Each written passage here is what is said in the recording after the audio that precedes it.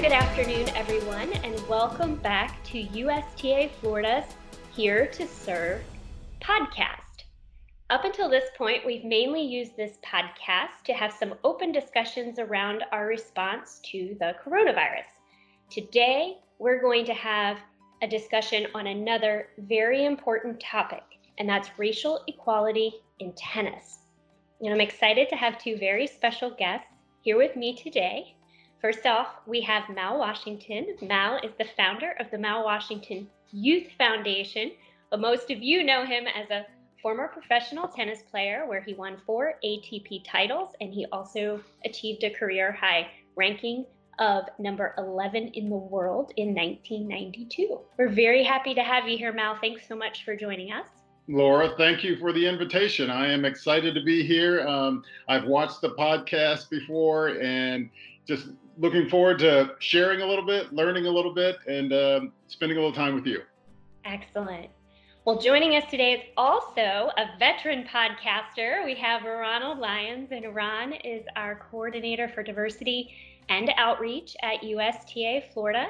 And prior to taking on that role, Ron was also a junior team tennis coordinator, an adult league coordinator, and he is an avid tennis player himself. So thank you, Ronald, for coming back and being part of the podcast. Thank you, Laura. I love it. Don't say that. I'm going to have you on like 10 more episodes, Ronald. I'm ready.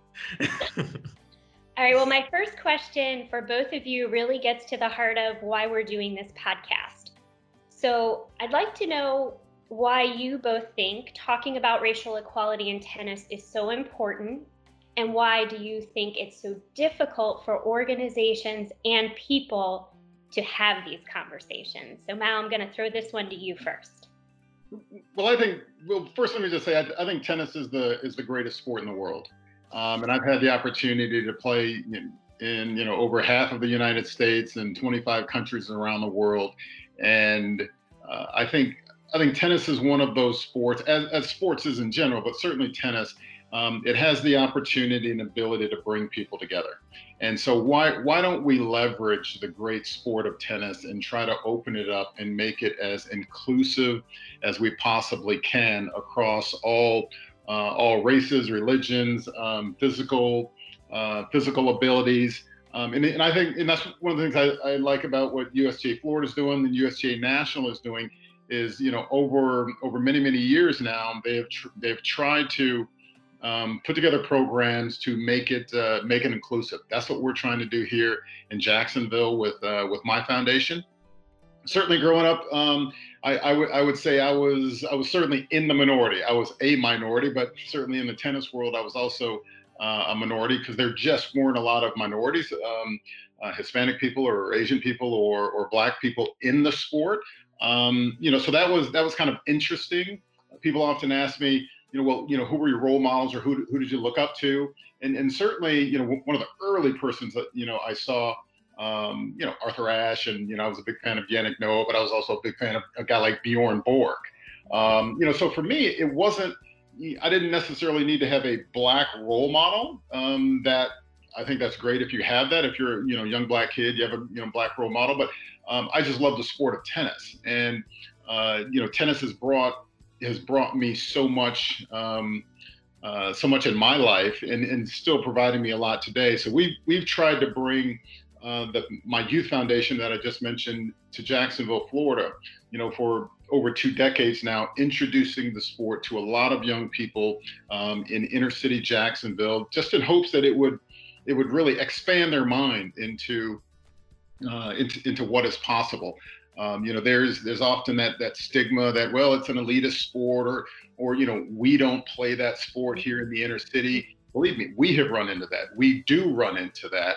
And I kind of brush that aside and say, that's exactly why we're going to go to the inner city of Jacksonville. If you don't want to join or don't want to participate, God bless you, no problem. But there are going to be a lot of kids who are willing to join and are willing to, really break those barriers, those racial barriers, and maybe look out of place on a tennis court in your dreads and maybe in sneakers or basketball shoes, not really knowing what you're doing, but you're out there engaging, having a good time on the tennis court, and like I said, expanding your mind into other possibilities. And I think that's so important. And I think tennis is able to bring that bring that quality that maybe some other sports aren't able to bring. That's a great point, and we're going to talk more about that a little bit later too. Ron, I wanted to turn to you just for a minute to ask you from your perspective, why do you think having these types of conversations is so important, and why at times have maybe we struggled to have them in our organization? Well, for me, I feel like it really promotes a change that needs to happen in our society and definitely in our sport. I think every time we have these conversations, we're bringing about some type of awareness to create change. Like, I think we see in our society right now and in our country that as long as we're having these conversations, certain things can change. Like, they're quickly changing since all of the protests and everything that's happened. We can see that, okay, action can take place and change can also take place. And I think a lot of times people are uncomfortable to have these conversations in organizations and people in general. I think I've seen firsthand how uncomfortable people can be having these conversations. But aside from that, I think people don't really realize privilege. I don't think people realize that privilege is a thing. I think a lot of times people talk about, oh, we all have the same opportunities, we all are at the same playing field, but that's not always the case. So a lot of times people shy away from conversations because they don't even realize that it exists. So that's why I feel like a lot of people shy away, Laura. And you know what really hit me is when you said that, and Mao was talking earlier and talking about somebody who looks out of place on a tennis court. I can tell you that no one looks more awkward on a tennis court or looked more awkward than me when I started playing. But it was funny because I would walk around and everybody would say, "You're a tennis player, right?" And I'm like, why do you think I'm a tennis player? I'm a softball player. Like, I'm very awkward. And I looked like a tennis player. And that was a privilege that I had working for this organization, is that I looked like I played tennis, where, you know, somebody who's much better than me maybe doesn't have that look. And I think that gets to your point, Ronald, is we all have a different privilege there. Exactly. And to really just be more aware of how that benefits me and maybe how I can use that to help someone else. So I think that's a really good point. Hey, Laura, it's interesting that you say you were often told that you looked like a tennis player, because literally throughout my entire tennis career, even while I was on tour, if someone didn't recognize me, they'd always assume that I played football or basketball. They would say, "Oh, you play ball? Where'd you play ball?" I was like, "I play ball on the ATP tour." And they're like, "Huh?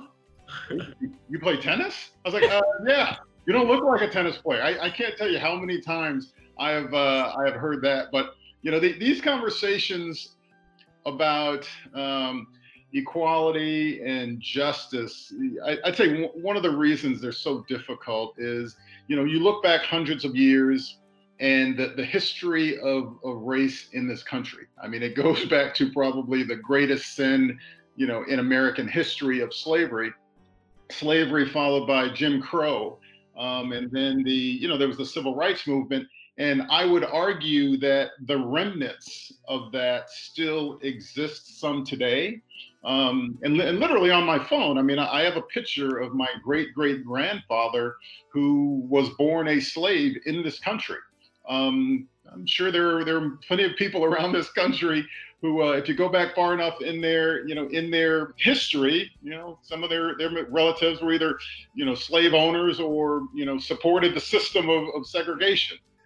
So you fast forward to 2020, it's not always easy, and this has been the case for, you know, many, many years. It's not always easy having those conversations, but I often start, you know, the conversation by saying, you know, this isn't about judgment. It's not about trying to convince you that I'm right and you're wrong, or vice versa. This is about, what can I learn from you? And can you learn something from me? And can we then both walk away and maybe think about a particular issue a little bit differently?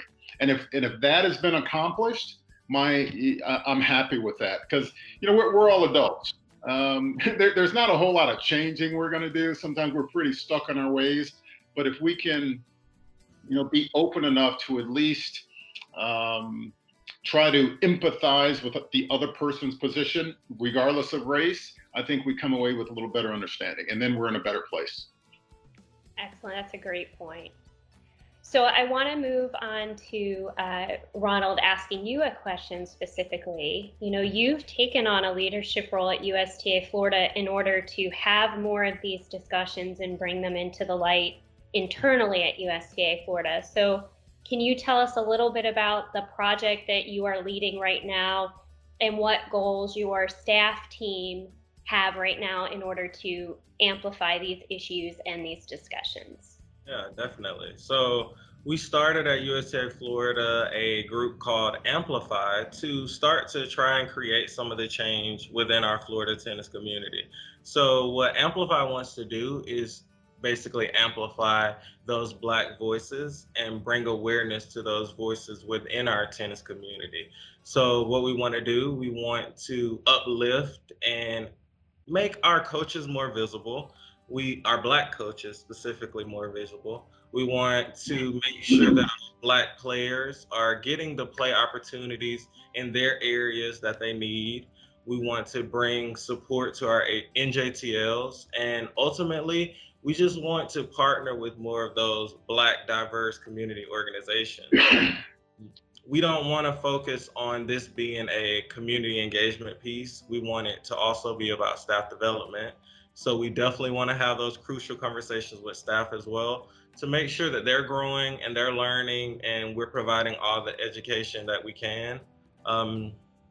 Right now, we're in the research and development phase. So what we're doing is we're gathering a lot of the information from the individuals in the community. So Black tournament directors, Black players, NJTLs, a lot of different people in the community, just to see how we can help. We just want to make sure whatever that they say that we're including in the process that we distribute out into the community. And one thing that I really like about this initiative, Ronald, is that it takes a group of staff from across the organization that are really invested in this, but it actually involves every staff member at the organization. It's not a, hey, there's a department over here and this is what they do. It's really something that we've all agreed to own and to work on. So it ideally is going to touch everything that we do and hopefully just become part of what we do on a day-to-day business for the long term. So kudos to you and to the work that your team is doing. I know I'm really excited to see some of the research that you do and some of the initiatives that come out of it. One question that your team asked me to ask Mal, I'm going to ask right now, and you touched on it earlier, Mal. So that team really wanted to hear your thoughts on the point you made earlier about not having more Black role models in tennis. And you did discuss in your interview with CNN how young Black kids don't necessarily see role models in tennis the way they see them in football or basketball. And so our team really wanted to know, what can we do to help address the lack of Black players, coaches, and commentators in our sport so that there are more role models? And do you think that would bring more Black youth into our sport? I think it would help bring more young Black boys and girls into the sport. And again, it's not absolutely required, but sometimes I give this example on a Saturday, typical Saturday or a Sunday, in the fall, you can turn on the TV and a kid can see, maybe basketball or football being played, and a Black kid is going to see a lot of players who look like them. And then all of a sudden they find their guy. That's who I want to be, whether it's Steph or LeBron or whoever it might be. That's their guy. And they want to wear the jersey, they want to wear the sneakers, and they can relate to that player. Doesn't mean a Black kid can't relate to Kevin Love in the NBA at all. It doesn't mean they can at all, but there's just a little different level of connection. I mentioned earlier that I was a fan of Bjorn Borg. I was a fan of Jimmy Connors. I was a fan of John McEnroe. I always think it's kind of crazy because, those three guys that I just mentioned, those were three autographs that I got at the U.S. Open when I was a little kid, and then a number of years later, I'm playing against them, which is always just kind of funny. So that's kind of cool. But I always feel like I always go back to my foundation, and I know there's hundreds and hundreds of kids over the last 2+ decades that we've engaged in tennis, and I'm just a believer in engaging where the rubber hits the road, going out into that particular community, which is what we did. We went into the Jacksonville community and said, where can we find a couple of tennis courts? Now let's work with that elementary school, and let's work with those neighborhoods right there. Let's hand out flyers. This is what we're starting. We're starting a little after school tennis and education program. I think one of the toughest things is creating something, finding those individuals that are dedicated enough to create those programs, but then sustain those programs long term. That's one of the toughest things to do, because there is a lot of turnover. But you could even go into any tennis club, any country club throughout Jacksonville. You'll talk to the directors of tennis, and they'll say, "Oh yeah, there's a good amount of turnover." Every sport is kind of facing the exact same thing. How do we grow the base of players, that younger, 6 to 10 or 10 to 18 years old? And then how do we keep them, after they've been playing for a year or 2 years? How do we transition that into playing for 3 and 5 and 5 and 10 years and then playing for a lifetime? That's the $50,000 question. I mean, tennis is struggling with that. Baseball is struggling with numbers. Lacrosse is kind of seeing an uptick in their level of play or their numbers of players. Certainly not at the in minorities, but they're seeing an uptick. So we're always trying to figure out the balance. I'm a believer in going to where those kids are and creating a highly structured, systematic program. Where the kids can either walk to you or a short drive to you, and it becomes a staple in the community. I would like to think that my foundation is a staple in Jacksonville now that we've been here 24 years. It's tough to engage those kids if you're there for 6 months or there for the spring. They're in the spring and maybe a summer camp, and then they don't see you for another 8 months.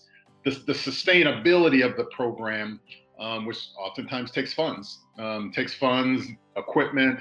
USTA Florida does a nice job with equipment grants, but and finding that staff, who is going to be running those programs. So, but once that system is in place, it becomes, it's like fitting people into that system, into that structure.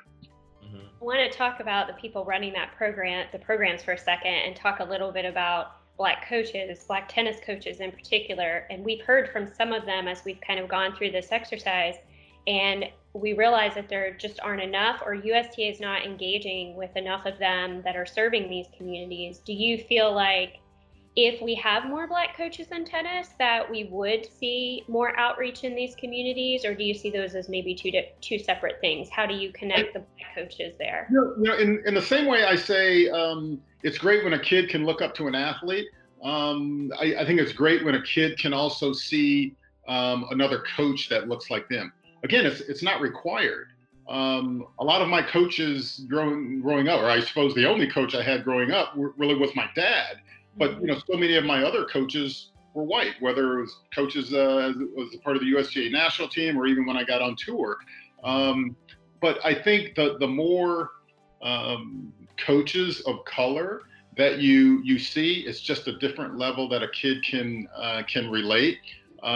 We're trying to do something about that with, our head pro at the foundation is a kid who came up through the foundation.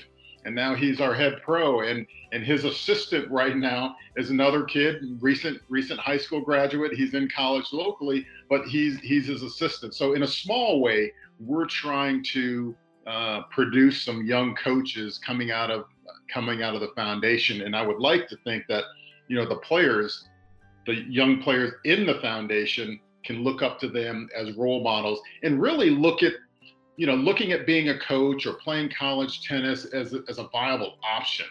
So often, you take NFL football. There's literally hundreds of thousands of kids who dream of playing in the NFL because they can envision it, because maybe a kid came out of their neighborhood, played in college, and now they're in the NFL.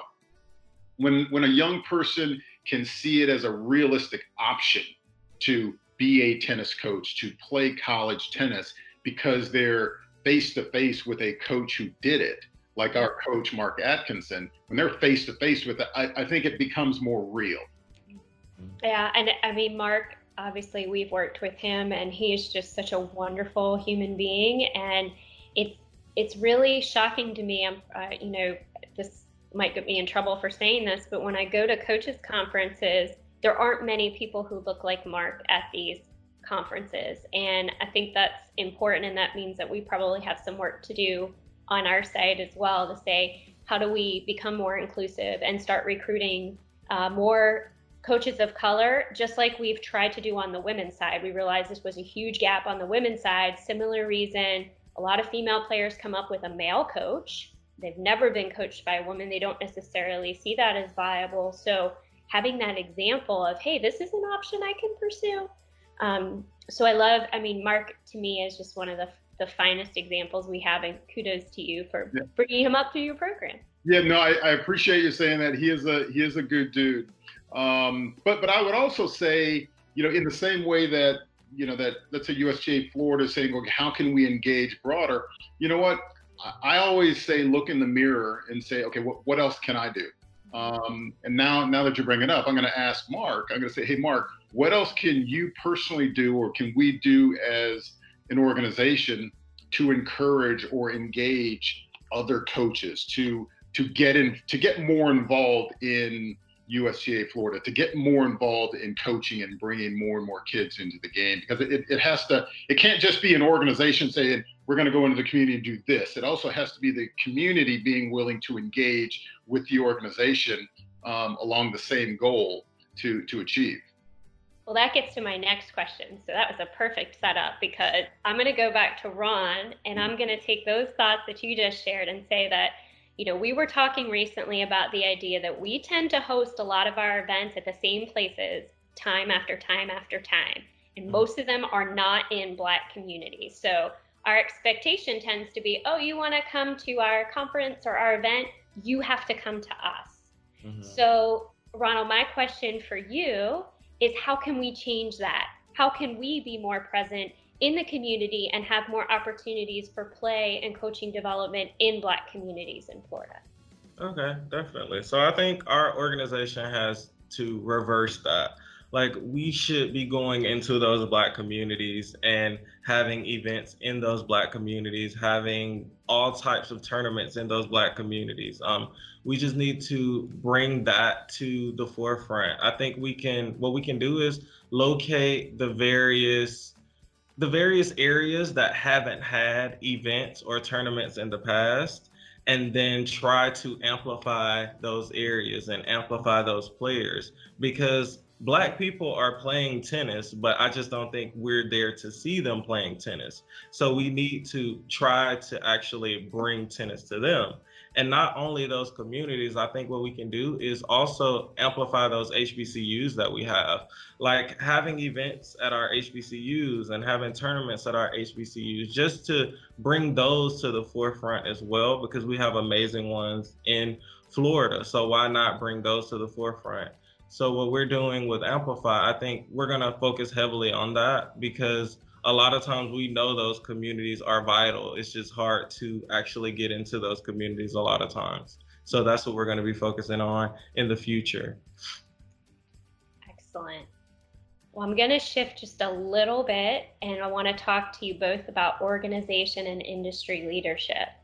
So in my role, you know, I've had kind of a bird's eye view for a couple of years now about what the leadership looks like in our industry. And to be honest, the majority of the faces look like mine.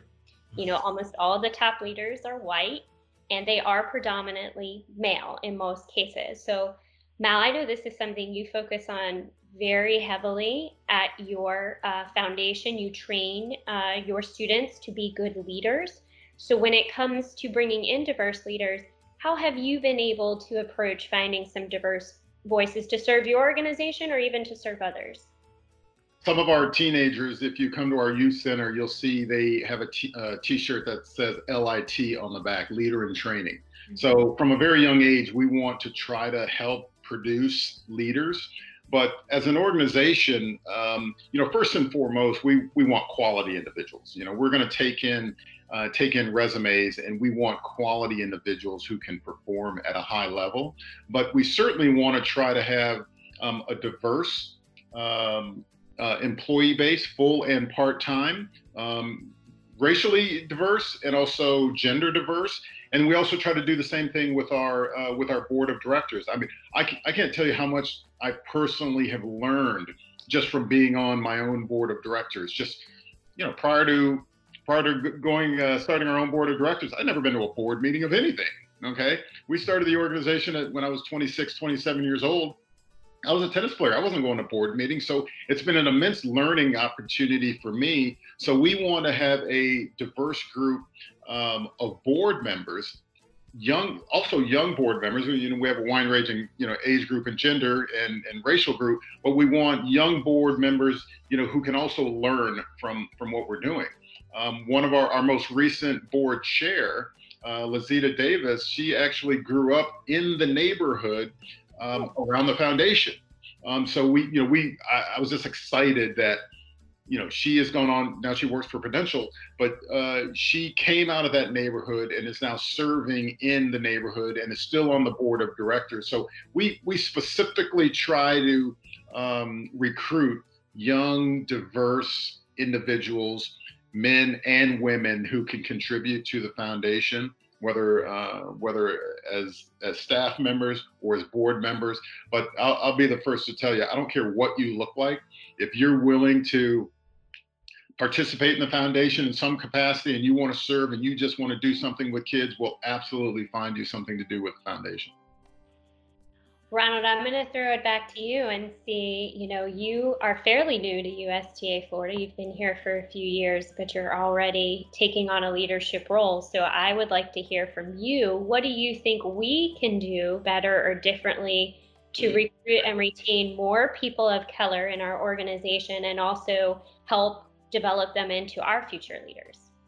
Yeah, so I feel like when it comes to retention, USTA Florida does a great job when it comes to professional development. I think professional development is probably the key factor in retention, but I think we probably could focus more on having those employee resource groups, just focusing on those and having like a clear objective for those groups.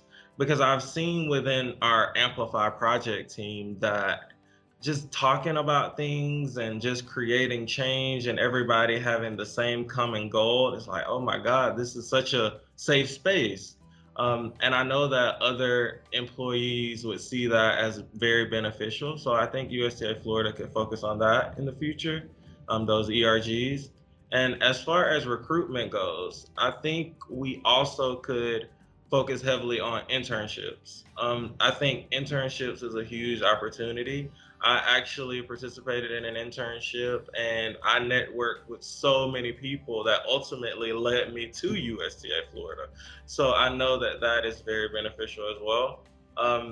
And aside from the internships, I think we can do more recruiting events at NJTLs and at HBCUs, just to bring awareness to USTA Florida, but not only bring awareness to USTA Florida, but also let those individuals know that maybe you don't know about USTA Florida, but we have different jobs within USTA Florida that you might want to do, like marketing or other things that you can do, even though you might not play tennis or something like that. So I think internships and also the recruiting events are something that we can focus on in the future. That's great. Those are great ideas. So when we emerge from the COVID world and we can go out and see people again, we'll put those on the top of our list to do. Before we close our podcast today, I just wanted to kind of give you guys an open forum to really talk about whatever you wanted and convey whatever you would like to convey to our audience that's listening to this, or maybe just the broader tennis community about where we stand today and maybe what we need to work on. So Mal, I'll start with you. Well, let me start off by saying I think tennis is the greatest sport in the world, and I've been playing it since I was 5 years old, and I've I mentioned earlier, I had the opportunity to play around the world and in some scary situations, scary, not in a bad way, scary in some nervous situations, just because, in front of a crowd or whatever it might have been. And, but I've never felt like I didn't belong right there on the tennis court. And I would hate to think that there are players or maybe a kid who wants to get in the sport who just thinks that, well, that's not for me because I don't belong or I don't see people who look like me out there. Therefore, I shouldn't be out there. I think we need to continue to do, everything we can as individuals, as tennis players, just as tennis advocates, as USTA Florida or USTA National. I think we need to do everything we can to just continue to grow the game, make it as diverse as possible, and make it as open and accepting as possible for people of all ages, gender preferences, races. I think as an organization, as the USTA, I believe that's who we are. I really do, and I hope that that continues. But we live in some interesting times right now, some challenging times. I was born in the 60s, but I didn't grow up in the 60s. I imagine the 60s were challenging as well, socially. But I think we have a real opportunity right now to produce some positive changes. And I think some of the changes that we're literally seeing right now, 6 months ago, a year ago, 2 or 3 years ago, we would have never even thought about changing. I just take the football team in Washington. I think it was announced today that they are going to remove their logo and remove the name Redskins from their name, which I think that's a good idea. I fully support that. I think there should be some other teams that follow suit, but this is one. But I would like to think that positive change can continue with this momentum, and the change, it's not out of hatred in any way. It's how can we change to become a better people? How can we change to become a better country? We are, we're a melting pot of a lot of different people, and we're a country that has welcomed people by the tens of millions for generations and generations. How can we continue to be a welcoming community for people coming in from outside of the borders, but also people already here? How do we continue to welcome them into the great sport of tennis? I'd like to see the momentum continue. We get antsy as people.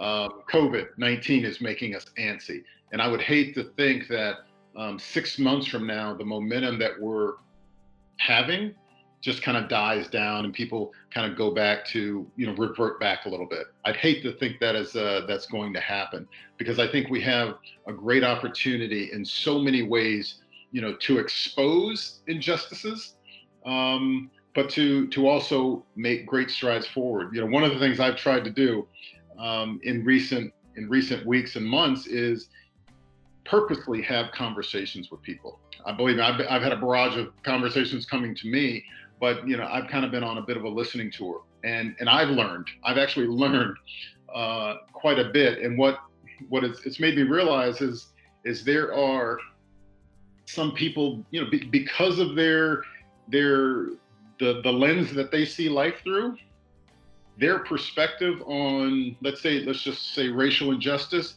is polar opposite than mine is. And these are people I consider friends, and I would give them the key to my house and say, hey, stay here while I'm gone. We're that close, but because of their experience, just personal experiences, it's just very different. So I'd like to think that I've taught them a little something, but they have also enlightened me and opened my eyes a little bit. And so I'm going to continue to try to do that in conversations and meetings, and actually a little group of young men that I'm literally starting right now, just to further the conversation in hopes that I can do my little part. I want to just say one thing in response to what you just said is that if anyone's listening to this podcast or watching it and you don't feel welcome in tennis, you have 3 people here. You pick up the phone and you call us, and I guarantee you that we will personally give you access to tennis in a way that feels welcoming, because that's our mission and it's something we believe in. So if nothing else comes out of this podcast other than one person listening to it didn't feel welcome and now they pick up the phone and we can reach them, I think that's a win. So thank you so much for saying that, because I would hate to think that somebody had that experience or has that experience anywhere in Florida or anywhere in the US. Ron, I'm going to turn it over to you now. The forum is yours to share your thoughts with our audience. So I want to mirror exactly what Laura and Mal said. I think our sport is on the right track. I think as long as we keep having these types of conversations and we're creating groups like Mal, he's creating groups, and we have our Amplify project team. I think as long as we keep doing those things, we're going to move in the right direction. It's not going to be overnight and it's going to be difficult, but I think we're going to move in the right direction. And I think we're going to ultimately bridge the gap that we see in tennis when it comes to the racial divide, because it's very apparent. And I think we're moving there. We're moving the dial forward. So I think soon to come and more to come. And if I could just finish with one more thing, Ron, with what you just said right there, I think it was perfect when you said the progress doesn't happen overnight. Progress is one of those. It's a, what do you call it? It's a journey. I don't think we're ever going to get to the point where we say, you know what, we've arrived. There's nothing else to do. There's no more work to be done. This is a journey that I'll be on for the rest of my life, and my kids will pick up and other young people will pick up. But I agree with you that we're heading in the right direction.